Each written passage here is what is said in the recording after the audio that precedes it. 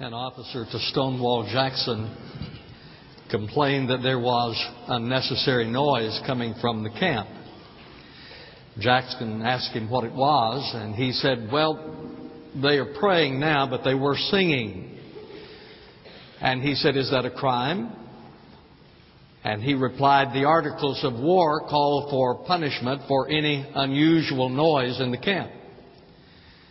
And Stonewall Jackson replied, God forbid that prayer should ever be an unusual noise in this camp. Well, certainly that ought to be said of the church, that prayer should never be an unusual noise within the body of believers. You see, the church was born in prayer.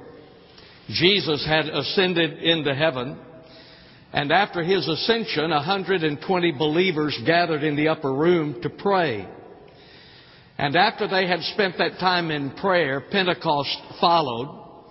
And out of Pentecost came the birth of the church. So the church then was born out of prayer. It has been sustained throughout its history in prayer.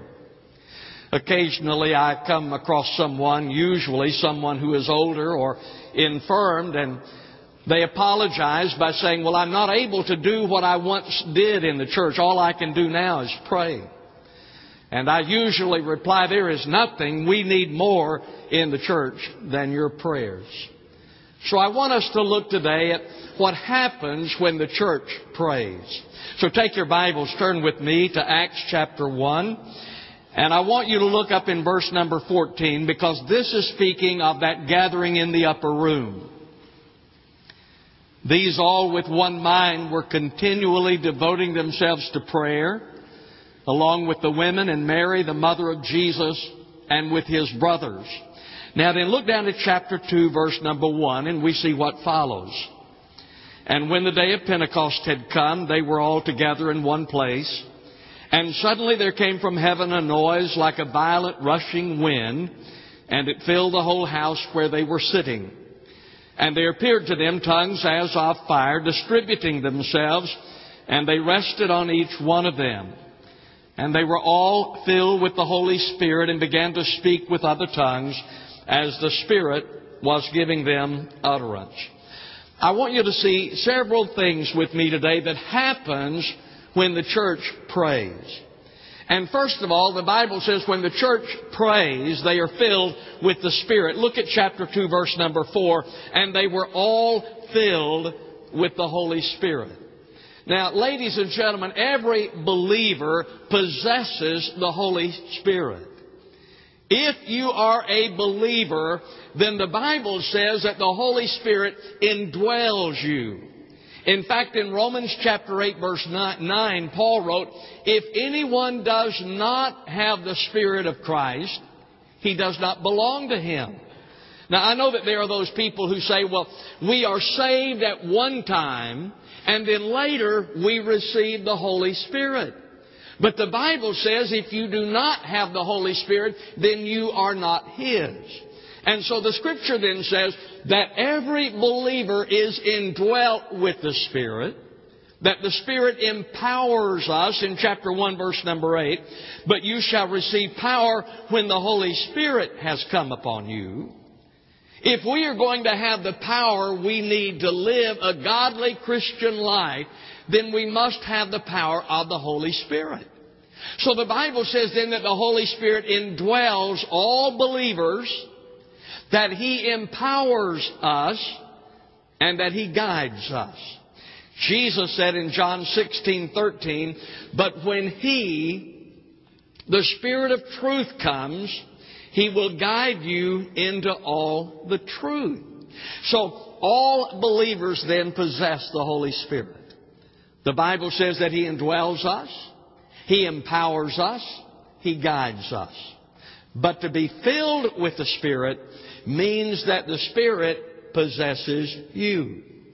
All believers possess the Spirit. To be Spirit-filled means that He possesses you. Paul wrote in Ephesians chapter 5, verse number 18, and do not get drunk with wine, for that is dissipation, but be filled with the Spirit. To be filled with the Spirit means that one is controlled by the Spirit. To be filled with the Spirit means that I come under the control of the Spirit. Now, Paul said there in Ephesians that we are to be filled with the Spirit. That is in the imperative mood, which means it is commanded. It is in the second person plural, which means it is for all believers. It is in the passive voice, which means it is something that is done by God. And it is present tense, which means that it is continuous action. In fact, the literal translation is this: be being filled with the Spirit. Now, I've had people ask me, do you believe in the second blessing? I say, I believe in the second and the third and the fourth and the fifth and 100 of them. Because that's what that means. Be ye being filled with the Holy Spirit. We are filled again and again. We come under the control of the Holy Spirit. So, when the church prays then, the church is filled with the Spirit. And then look at chapter 2, verse number 44. Something else that happens. Chapter 2, verse 44. And all those who had believed were together, and they had all things in common. When the church prays, there is a sense of unity. Now, you know and I know not everything unites us. There are some things in the church that divides us. And I suppose that throughout history, the one thing that has divided the church as much as anything has to be music. I've never understood that, but that's true. In fact, if you study the history of the church, when the organ was brought into the church, it split the church. When the piano came in later, it split the church. When they started using hymnals, it split the church. When we started singing choruses, it split the church. Now, folks, that's always been true. I've never understood it. Because I thought that music was supposed to be praise to the Lord. I thought it was supposed to be an expression of worship. But it has always divided us. Something else that divides the church is doctrine. And that was true within the Corinthian church. They were divided over doctrine, especially the doctrine of spiritual gifts. And so sometimes it is doctrine that divides us, but prayer unites us. Why? Because you cannot go to the throne of God and spend time with Him and come out with a divided spirit. Now, I'm not saying that we're all going to agree on everything. For heaven's sake, there's a lot of you wrong about some stuff. That's why I'm up here preaching.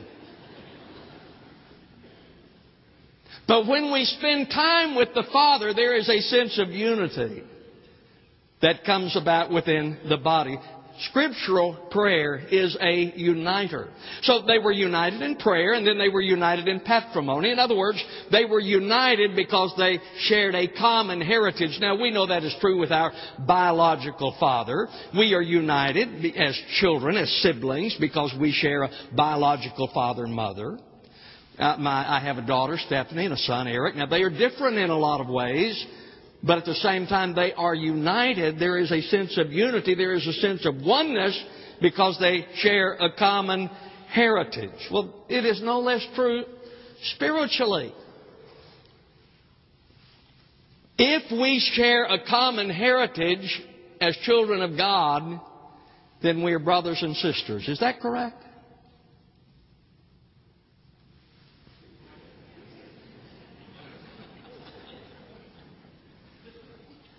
I have some spiritual brothers and sisters who are charismatic in their theology. Now, we might not agree concerning their interpretation of Scripture, but they're still my brothers and sisters.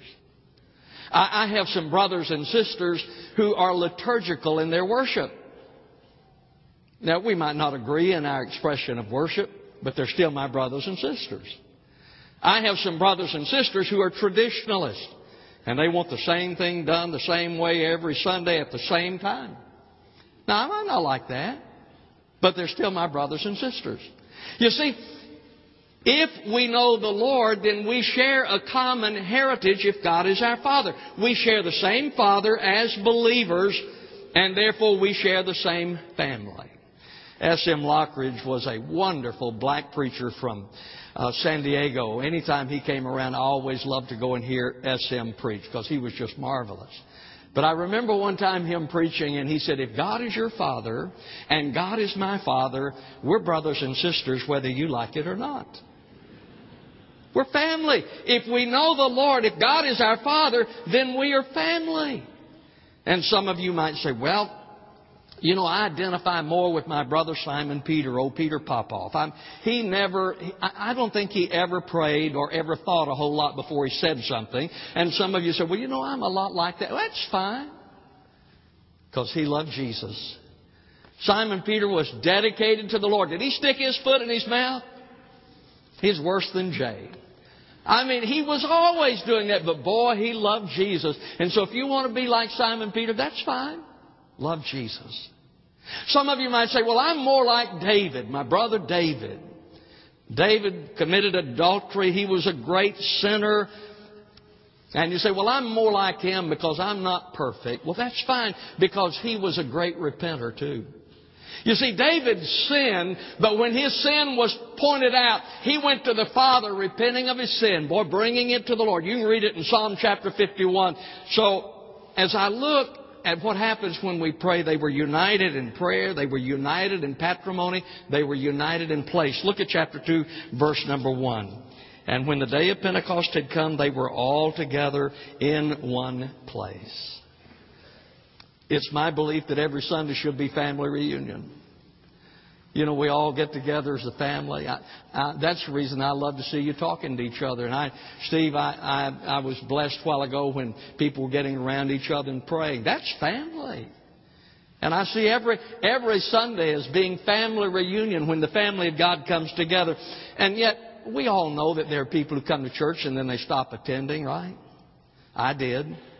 I was brought up in the church when I got to be about 13 years old. I stopped going. I didn't go again until I was married and had children. Why is that? Why do some people get out of church? Well, some people become discontent. You know, they don't like the way things are done, or they don't like someone in the church, or someone hurt their feelings, someone offended them. And sometimes, don't tell anybody this, but sometimes people leave because they don't like the pastor. I heard about a pastor. He was pastoring a church, tough church. And the people wanted him to leave. And so after a while, one Sunday, he got up and he said, you know, a couple of years ago, the Lord led me here. And now the Lord is leading me away. And the people all stood and began to sing, what a friend we have in Jesus. Sometimes people leave the church because they become discontent with something. And there are some who see it as being irrelevant. It saddens me, really, and maybe some of you can help me with this, but I know that there are a lot of children who grow up in the church and they go through the youth group and they go into college, and when they get out of college, they don't come back to church because they don't consider it to be relevant anymore. That it's not really addressing the issues of life. Or the church is in a position that I don't identify with. And so there are some who get out of the church because they consider it to be irrelevant. Some because they're simply backslidden because of sin in their life. You know, I hear people sometimes say, well, don't go down to church. They'll get you on a guilt trip. And I've told you about that. Church doesn't get you on a guilt trip. Folks, the reason you get on a guilt trip is because you're guilty. It's not the church. And so there are some who don't want to be reminded of their sin. And the fact is, there are some people who come to church and they leave the church because they've never been saved. 1 John chapter 2, verse number 19 says, they went out from us, but they were not really of us. For if they had been of us, they would have remained with us. But they went out in order that it might be shown that they all are not of us. The truth is, there are some people who leave the church, they don't attend church because they've never been saved and they don't enjoy it. I understand that. Why in the world would you enjoy church, coming up here and spending an hour if you didn't know the Lord? Singing praises to someone you don't know? Listening to His Word? What I don't understand is that some people don't go to church, they don't like to study the Bible, they don't like to sing, they don't like to do any of those things, and then they think they're going to go to heaven. My friend, if you don't enjoy church, heaven would be hell for you. Well, why do you think you would enjoy it there? Because we're going to be praising the Lord when we get there. But there's some who get out of the church because they never come to know the Lord. I think it's important that we come together because it is identification. You see, when we come together, when we are united corporately, we are together identifying as the people of God. So it's identification, it's encouragement. When we are together, it's an encouragement to others. Do you think that Steve Phillips is encouraged when he looks up and the choir is full? Do you think he is discouraged when y'all are not up there? I hate to see him whenever the attendance is down in the choir. He fusses and fumes and from the time I see him back there, he's griping. I think, oh Lord, where did they go today? So even if you don't want to get up there, just get up there because I don't like to hear it. No, it's encouraging. Whenever we come together, and not only are we encouraged, but we are also strengthened because we are stronger together than we are separate. And then when the church prays, they're united in purpose. I look at this passage of Scripture in chapter 2, verse number 42. They learned together, the Bible says, and they were continually devoting themselves to the apostles' teaching. They came together to study the Word of God. They prayed together. Verse number 42, to the breaking of bread and to prayer. They praised together in chapter 2, verse number 47, praising God. They fellowshiped together, it says in verse number 42. Chuck Colson wrote in his book, The Body, surveys show that the number one thing people look for in a church is fellowship. But what most modern Westerners seek is a far cry from what the Bible describes. Literally, it means a communion, a participation of people together in God's grace. That's what fellowship is. We are partners in God's grace. We share the grace. None of us has arrived. None of us is perfect. And we are partners with the grace of God. We are benefactors of God's grace. And then evangelism in chapter 2, verse number 47b. And the Lord was adding to their number day by day those who were being saved. Folks, the Lord adds to the church that prays. And people want to be a part of a church that prays because of the fellowship and the purpose of that church. There's unity. When the church prays, there is unity. Folks, when there is division in the church, you can count on it that people are not praying. Prayer brings about unity. And then there's gladness in chapter 2, verse number 46. And day by day, continuing with one mind in the temple and breaking bread from house to house, they were taking their meals together with gladness and sincerity of heart. When a church prays, there is gladness within that body. There's always celebration within a praying church. I look at the New Testament church, and there was a sense of excitement. There was a sense of expectancy. There was a sense of celebration. They celebrated because of the Lordship of Jesus. That's what I love about First Baptist. One of the things I love about First Baptist. And I love this church. I love the celebration of it. That we come together. Folks, we're not in a funeral dirge. We're in a wedding march. We're marching to the... I've been to some churches, and my goodness, you were so depressed when you left. You know, you have to take your medication. Take your meds when you leave just to get up enough to go to work. Now, I understand, but the gospel is good news. That's what the word means. It is good news.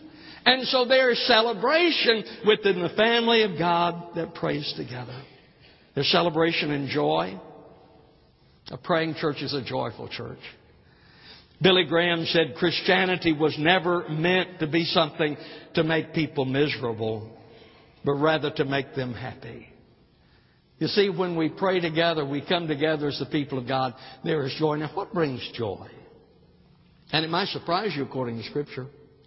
What brings abiding joy within the heart of the Christian? Well, first of all, obedience to Christ.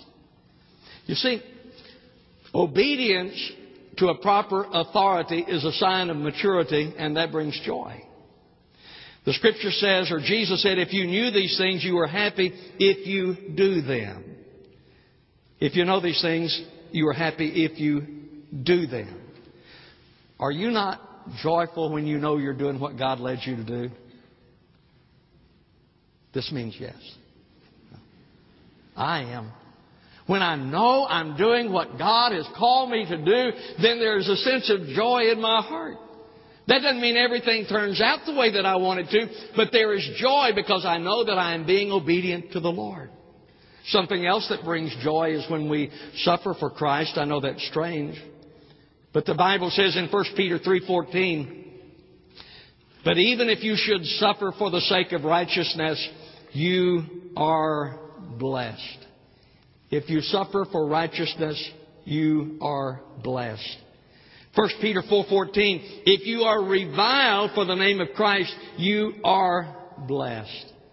And I find a great deal of joy within those early believers, even though they suffered for Christ. John was taken from a church he loved in Ephesus, in exile to Patmos. But he had great joy, even though he suffered for Christ. The Apostle Paul suffered for Christ, and yet there was great joy because he found happiness and joy in Him. There's celebration, there's joy, and there's contentment. He says in verse number 46, there's sincerity of heart. In prayer we have contentment. You see, ladies and gentlemen, contentment is in Jesus. And if you're looking for contentment somewhere apart from Christ, you'll never find it. If you're looking for contentment in everything going the way you want it to go, then you'll never truly be content because it's circumstantial rather than relational. Contentment is in Christ. And then another thing I noticed when the church prays, there's confidence. Look over at chapter 4, verse number 13. Now, as they observed the confidence of Peter and John and understood that they were uneducated and untrained men, they were marveling and began to recognize them as having been with Jesus. When the church prays, there is confidence. Now, the disciples had no reason for confidence. They had no reason to be confident. The Bible says that they were uneducated. That doesn't mean that they were ignorant. That does not mean that they were ignorant at all. It simply means that they had not been formally trained in rabbinical schools. They were uneducated. They were untrained. That means that they had not gone to any seminars learning how to be a disciple. And yet they had great confidence. Why? Because they had been with Jesus. Can't you always tell when someone has been with Jesus? I mean, they have confidence, not arrogance, but they have confidence because they've been with Jesus. You see, when you spend time with Jesus, and this is what the disciples learn, if you please Him, it doesn't make any difference who you displease. And if you displease Him, it doesn't matter who you please. So they had confidence. The Bible says that they marveled at the confidence they had, but they noticed that they had been with Jesus. And then when we pray, there is companionship. There was companionship with Jesus. And I was thinking while we were singing up here earlier today about our companionship with Christ. You know, the Bible says that He is our Savior. If we have committed our life to Him, He is our Savior. The Bible says that He is our friend, a friend that sticks closer than a brother. The Bible says that He is my brother. The Bible says that we are joint heirs with Him. And so as the people of God, we have companionship with God. He is my Savior. He is my Father. He is my brother. He is a joint heir with me. I am a joint heir with Him. And so there is that companionship. But we also have companionship with each other. If you are a believer, we have companionship with each other because why? We share the same Father. God is my Father. God is your Father if you're a believer. We share the same Father. We share the same Spirit. The Bible says that if I am a believer, the Holy Spirit indwells me. He indwells you. We share the same salvation because God has provided it. I was reading a story that fascinated me. Some of you have probably been to California and you've seen the redwood trees there. These enormous, oldest living things in our country. They are enormous. The thing that surprised me when I read this story about them is that the roots don't go down real deep from the redwood trees. I mean, you have these enormous trees, but the roots don't go down deep. You know what they do? The roots intertwine with the roots of the other trees. And as a result of that intertwining, the trees are strong and they stand because they're intertwined with the other trees. Isn't that a great picture of a Christian, a body, a church? We are stronger because we intertwine with each other. And as we come together in prayer, intertwining with each other, praying for each other, then we're stronger. What happens in a praying church? They're filled with the Holy Spirit, indwelt by the Spirit of God, empowered by the Spirit of God, guided by the Spirit of God. A praying church is Spirit-filled. A praying church is united in Christ. We are united in Him. We might not agree on the kind of music we like. We might not agree on all the doctrines of Scripture. But we are united in Christ. And there is gladness. When a church prays, there is gladness because you can't spend time with the Lord without having a joyful heart. And there is confidence. A praying church is a confident church.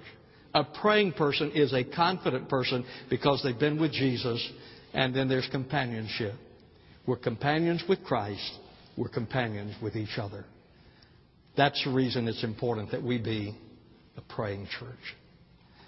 Our Father in God, we thank You so much for the privilege and the invitation to come boldly before Your throne to make our petitions known.